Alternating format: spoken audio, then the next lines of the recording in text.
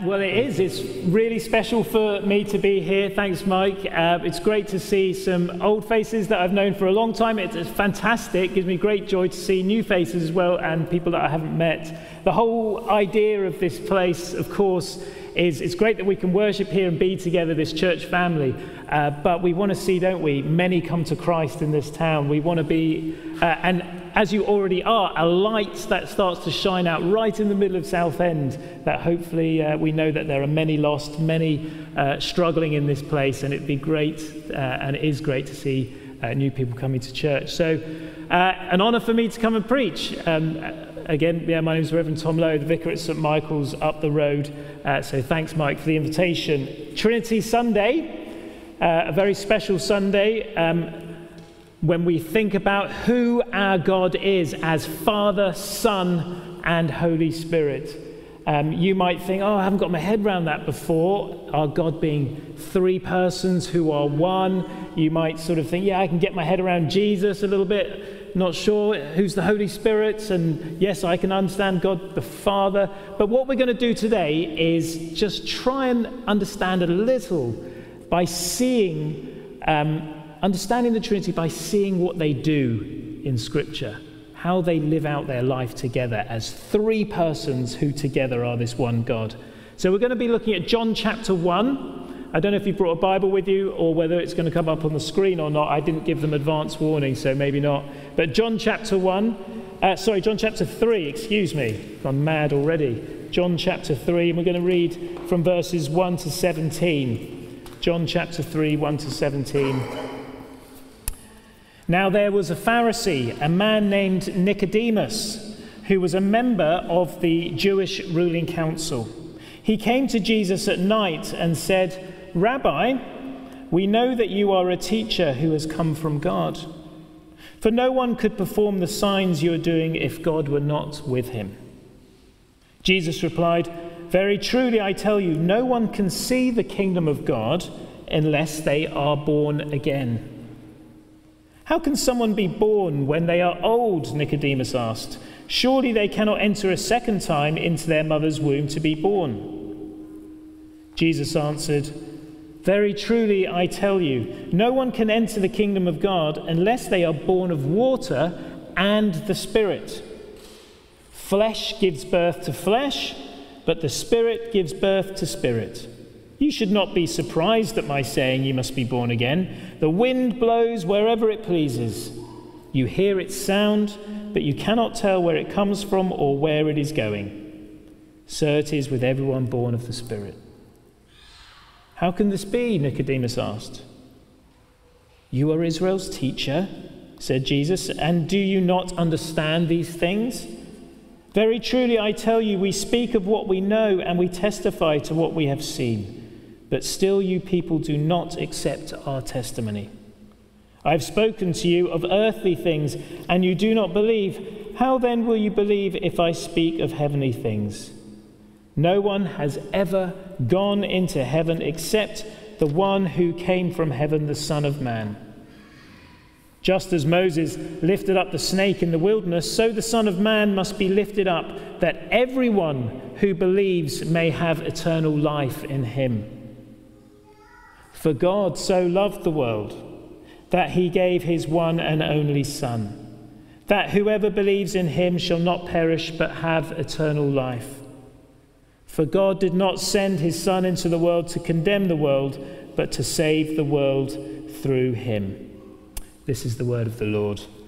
Thanks be to God. Why don't I just pray once more? I know Mike's already prayed, but I'd love to just pray for us as we come to these words this morning.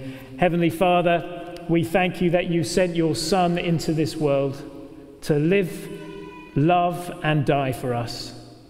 And we thank you now that by your Spirit, who is the wonderful member of the Trinity, who breathed life into the Scriptures, can now breathe that same life, Father, of yours into our hearts and minds this morning, to see and know the truth of who you are. May you come into our hearts this morning through the truth of your word. In Jesus' name, amen. Amen. Okay. If you're unfamiliar with that chapter before, you may have been able to track along with this story of Jesus with this man Nicodemus. But really, all I'm going to do this morning is just focus on the one verse. And it's probably a verse you know quite well. And it's verse 16. For God so loved the world that he gave his one and only Son, that whoever believes in him shall not perish, but have eternal life. Hands up if you know that verse quite well. I bet you've got it written on a bit of paper or a poster in your house or whatever. Very famous verse. It's one that we are taught as youngsters, as Christians, or when we first come to faith. Memorize this one because it summarizes the whole gospel. For God so loved the world that he gave his one and only Son, that whoever believes in him shall not perish, but have eternal life. We've got God the Father, for God so loved. We've got God the Son, who was sent by God, and I think we're going to squeeze in the Holy Spirit here, who brings life to each and every one of us, that we might not perish. All right, here we go. For God so loved the world. For God so loved the world. Yesterday, I was on the school run this week, taking our kids to school, and was it on Thursday or Friday that the weather suddenly changed to being quite nice? And literally everyone was on the way to school, virtually skipping, parents skipping, everyone was, hi, isn't the world brilliant, isn't life excellent, because the sun had come out, yeah? And because the weather's changed, I got out the barbecue this weekend. Get the barbecue out, it had about a layer of mould that thick, had to scrub all that off because it's been a while. And we had some friends round, and we had our first barbecue of the season. Anyone had their first barbecue of the season? Well, James has barbecues all year round, no matter the weather, but it was the first barbecue of the season. I don't know about you, but I love barbecues. I generally actually love food. And I get worried about this time of year, because rather than getting beach ready, I'm going the opposite direction, because I love food so much. I haven't met anyone who doesn't say, oh, I love food. I've got all my favourite foods, and I struggle with not eating too much food. Because generally we love food, don't we? But when I say that I love food, right, that doesn't mean that I love all food. Do you know what I mean? I love the wrong foods, perhaps. But, put some leaves in front of me and some berries and nuts. I'm not such a lover of food. Put all the things I probably shouldn't like, I love food. When you say something, I love food, you all know that there's probably a few things that you don't love. Don't mean all food. So, sometimes though, as Christians, when we come to a verse like this, and it says, for God so loved the world, automatically in our minds we go, well, maybe not all the world. Yeah, generally a lot of things in the world, but maybe not all the world. We might say, oh yeah, God loves the Grand Canyon, but does he like the rubbish tip over in Leigh-on-Sea or Southend? Oh yeah, no, he loves, the national parks and the rainbows and the butterflies, but he doesn't like the dirty, dingy, horrible, run-down places. Or you might go a bit further, you might say, well, of course God loves nice people, kind people, like they're all learning at the Sunday school how to be kind people. God loves kind and good and obedient people. But does he love everyone? Does he love those that are actually really not nice, who've done dreadful and awful things? Or people who have committed horrible kinds of crimes? Yes, he loves the Mother Teresas and the Captain Toms of this world, but does he love those who've made no contribution whatsoever, a bit like me? Does he love the people that have actually abused and taken advantage of his world and done greedy and nasty things? Do you see what I mean? When we say, yeah, God loves the world, does it mean the whole lot? It does. It really does. God so loved the world. All of it. And everything in it. From the nice places to the hard and difficult places. to the lovely, smiley, happy people, to the broken and in the dirt and in the ditch people, and everything in between. So when it says God so loved the world, and what I mean by this is God the Father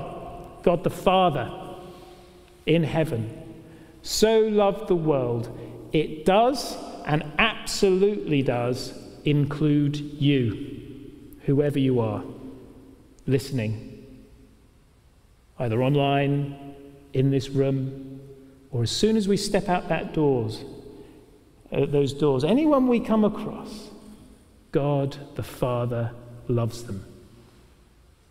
Because sometimes I suspect that some of us feel a little bit unlovable. Sometimes we think we're a little bit unworthy of God the Father's love. Or we compare ourselves to others and think, well, maybe God has some kind of affection for me, but he doesn't love me as much as he loves this person, because I haven't got my life together. In fact, it's going the other way. It's falling apart. No, for God so loved the world. That includes you. It includes me. He doesn't have favorites like I do with my foods. He loves us all equally and the same. And his love knows no limits for you. His love knows, my love has limits. Even for my own children, I have to say. There's times when you're like, oh, I just can't, and you can't quite keep it together and you act impatiently or with angry manner or whatever. My love does know limits. And I have to take time off and I have to, me time and all that sort of thing. Because my love has limits. I know we like to say, we love without limits, but do we? Mine has limits. God the Father's love has no limits. And we can see that in this verse. For God so loved the world that he gave his one and only Son. He gave his one and only Son. I don't often venture onto eBay, but I have from time to time. I've gone onto eBay to search for something I need or want.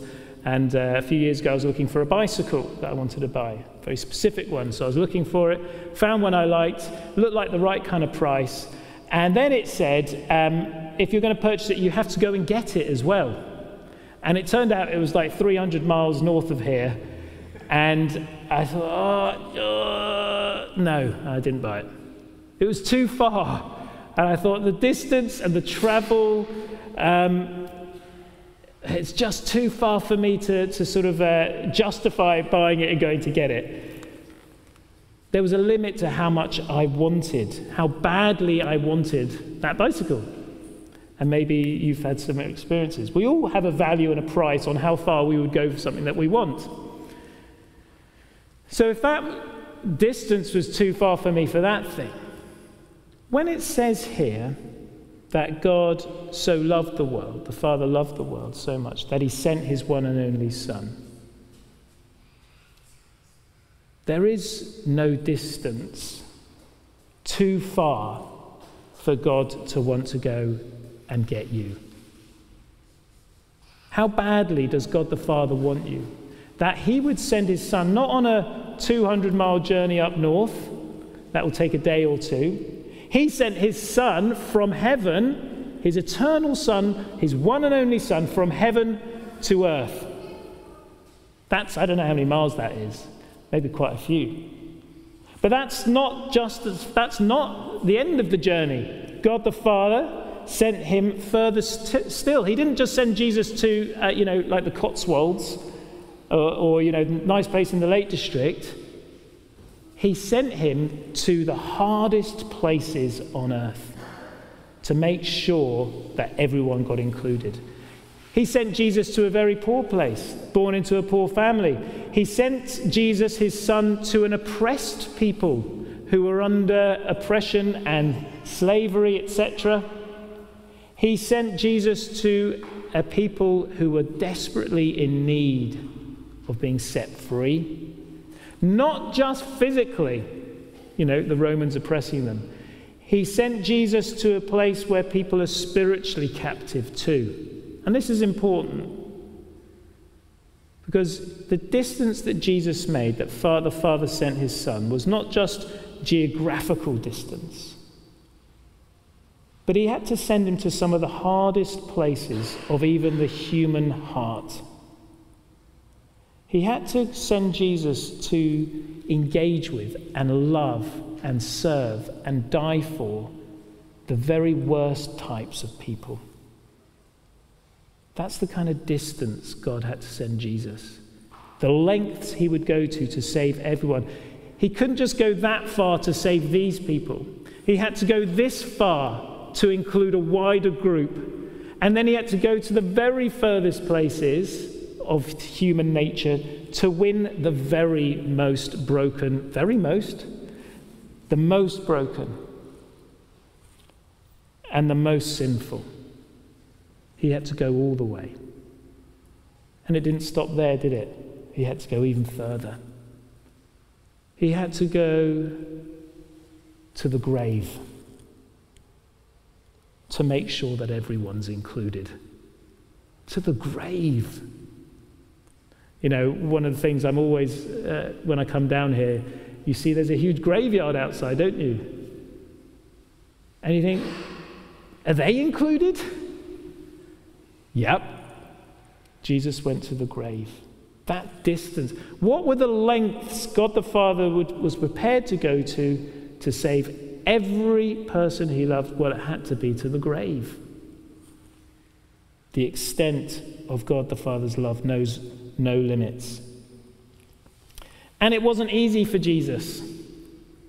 It wasn't easy for Jesus to do it. But he was willing, because he too loves us. It wasn't easy for him.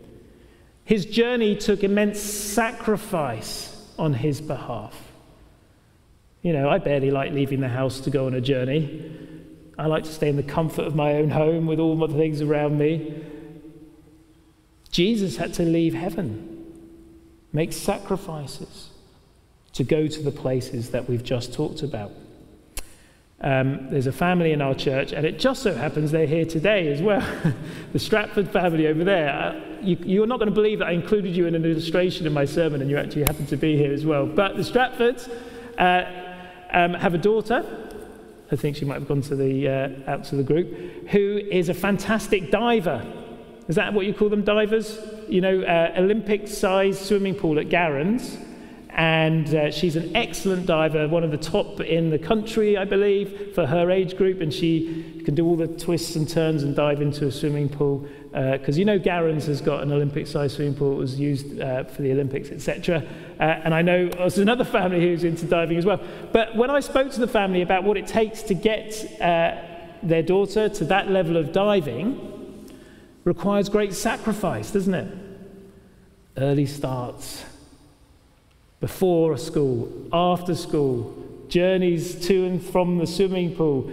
And I believe it was something like up to 20 hours on top of all your school life to do the training. A lot, isn't it? A lot of sacrifices, time, money, effort. There's probably tears involved, times when you want to give up. But in order to achieve that great achievement, it takes great sacrifice. Now for Jesus, in order to demonstrate his love for everyone, had to make extreme sacrifices. From day one of his life, born to the Virgin Mary, to the very day he died and beyond. He had to give extreme commitment and dedication to loving us. He not only had to be focused on his mission, he couldn't get distracted. Can you imagine that as Jesus is growing up, he decides, hey, you know, this saving of the world thing, Father, sounds really great, but I'm actually really into, you know, football, or I'm really into, I just want to become an actor, actually, or I just want to, you know, start a business and make a success, retire by the med somewhere, right? No, from day one, Jesus had to be utterly focused, didn't he? Because he knew he loved the world, and so did his Father, and this is what it would take. He had to also be utterly sinless in his life. He had to, every moment, not choose the same mistakes we make every single day. Why? Because if he's going to rescue people, he can't be in the same problem as them. He can't be in the same pit as us if he's going to rescue us. You know, if you're on a boat that's sinking, it's no good if if the rescuer is on the boat as well, sinking with you. He had to be outside to come and rescue us, and so therefore he couldn't be in the same problem as us, couldn't make the same mess and mistakes as we do. Now you imagine that. Jesus, every single day of his life, always had to be and was loving and kind, considerate, laying down his own life for others in every moment of every day. And he didn't just do that because he wants to be, hey, look how holy I am. He did it because he knew I have to stay holy so that I can save these people. So he had amazing commitment and sacrifice. And he had to have heart. He had to have heart. He had to have courage and strength and determination to do what he did. Great sacrifices Jesus went to, the pain, the effort, the difficulty. So that, here we are, going back to our verse, for God the Father so loved the world that he gave his one and only Son, that whoever believes in him shall have eternal life, shall not perish but have eternal life. Jesus had to make himself available to everyone. Everyone. Not just some people like we thought, but to everyone. My local MP where I live is David Amess. Some of you might know that or not be in the same constituency. And I just checked on his website that if you want to have a meeting with David Amess, he's available for his surgery hours in Leigh-on-Sea every first and third Friday of the month between 10 and 1. Every first and third Friday of the month between 10 and 1. In other words, he's not very available. You have to specifically choose your time and your moment. There's probably a long waiting list. He's not exactly, well, we understand that. He's limited, he's got a busy life, and I'm not blaming him for that. But God the Father so loved the world that he gave his one and only Son, that whoever believes in him shall have life. Jesus wanted to make himself available to everyone and anyone at any time. How does he do that? Well, you see it in the Gospels in his life, don't you? As he's walking around in Israel with his friends, teaching and preaching and doing miracles, you see that in his life, don't you? That he makes himself available, like from morning till evening, every hour of the day. He's got anyone who's there, he gives time to and attention to and help to. He sees them, he hears them, and he knows what they need, and he gives it to them. Anyone and everyone. But of course, even that is quite limited, isn't it? Because maybe there were some at the edge of the crowd that couldn't push through to get to him.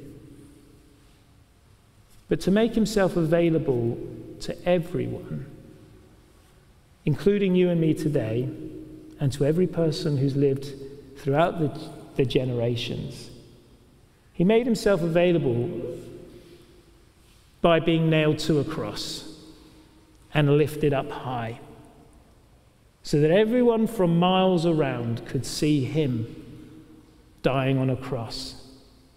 Everyone could look up and see him.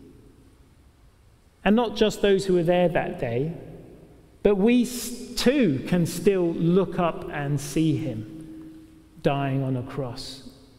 Through the scriptures, through the word, we see him there. He's made himself available. He's made his love known to us in every generation through his death on the cross, so that whoever comes to him can have life. So, God the Father loved the world that he gave his one and only Son, that whoever believes in him shall not perish, but have eternal life.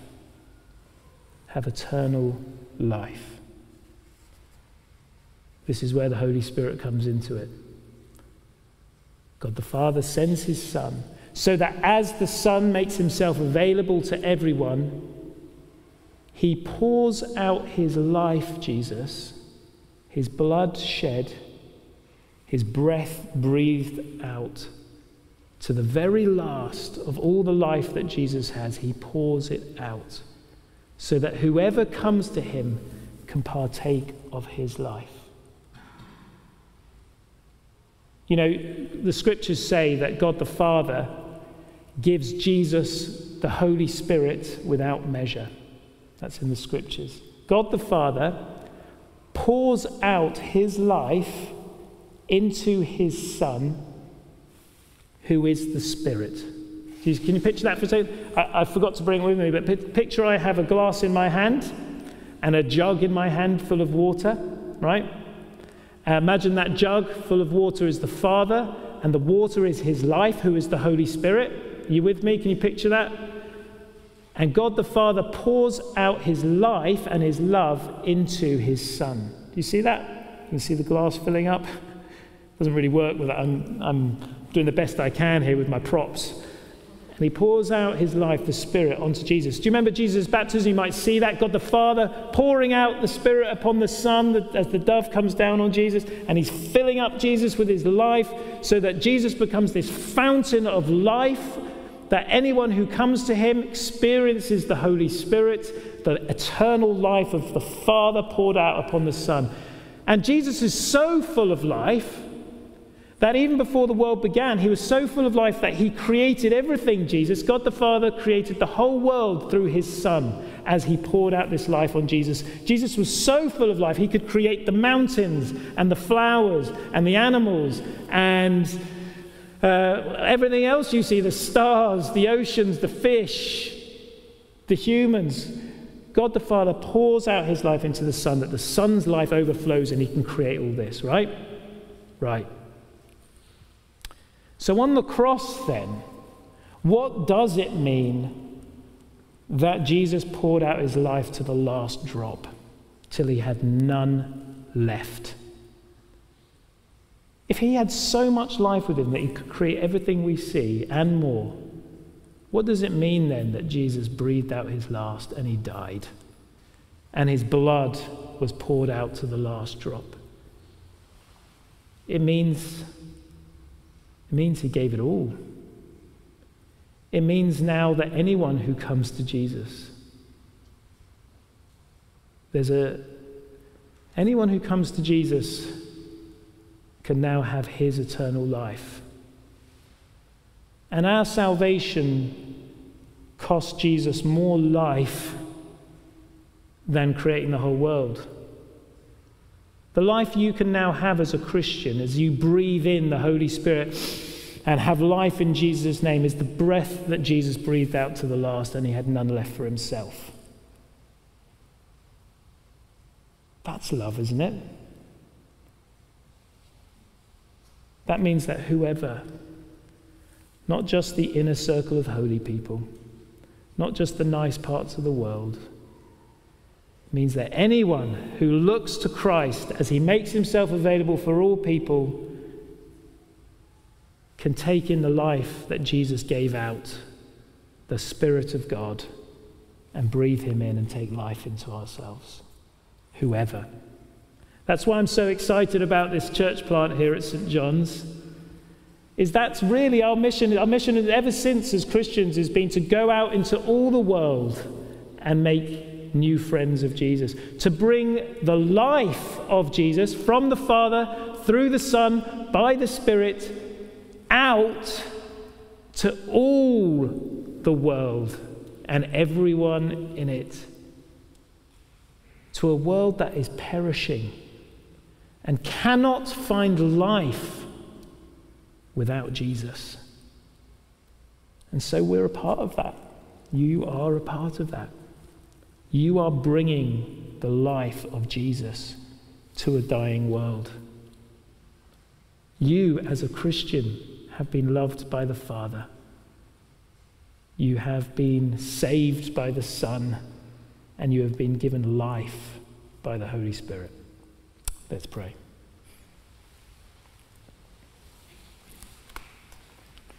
Heavenly Father, we thank you that this on Trinity Sunday, please, Father, give us a fresh revelation of your undying love for us, or more than that, your dying love for us. Father, help us see even a glimpse of how wonderful your Son is,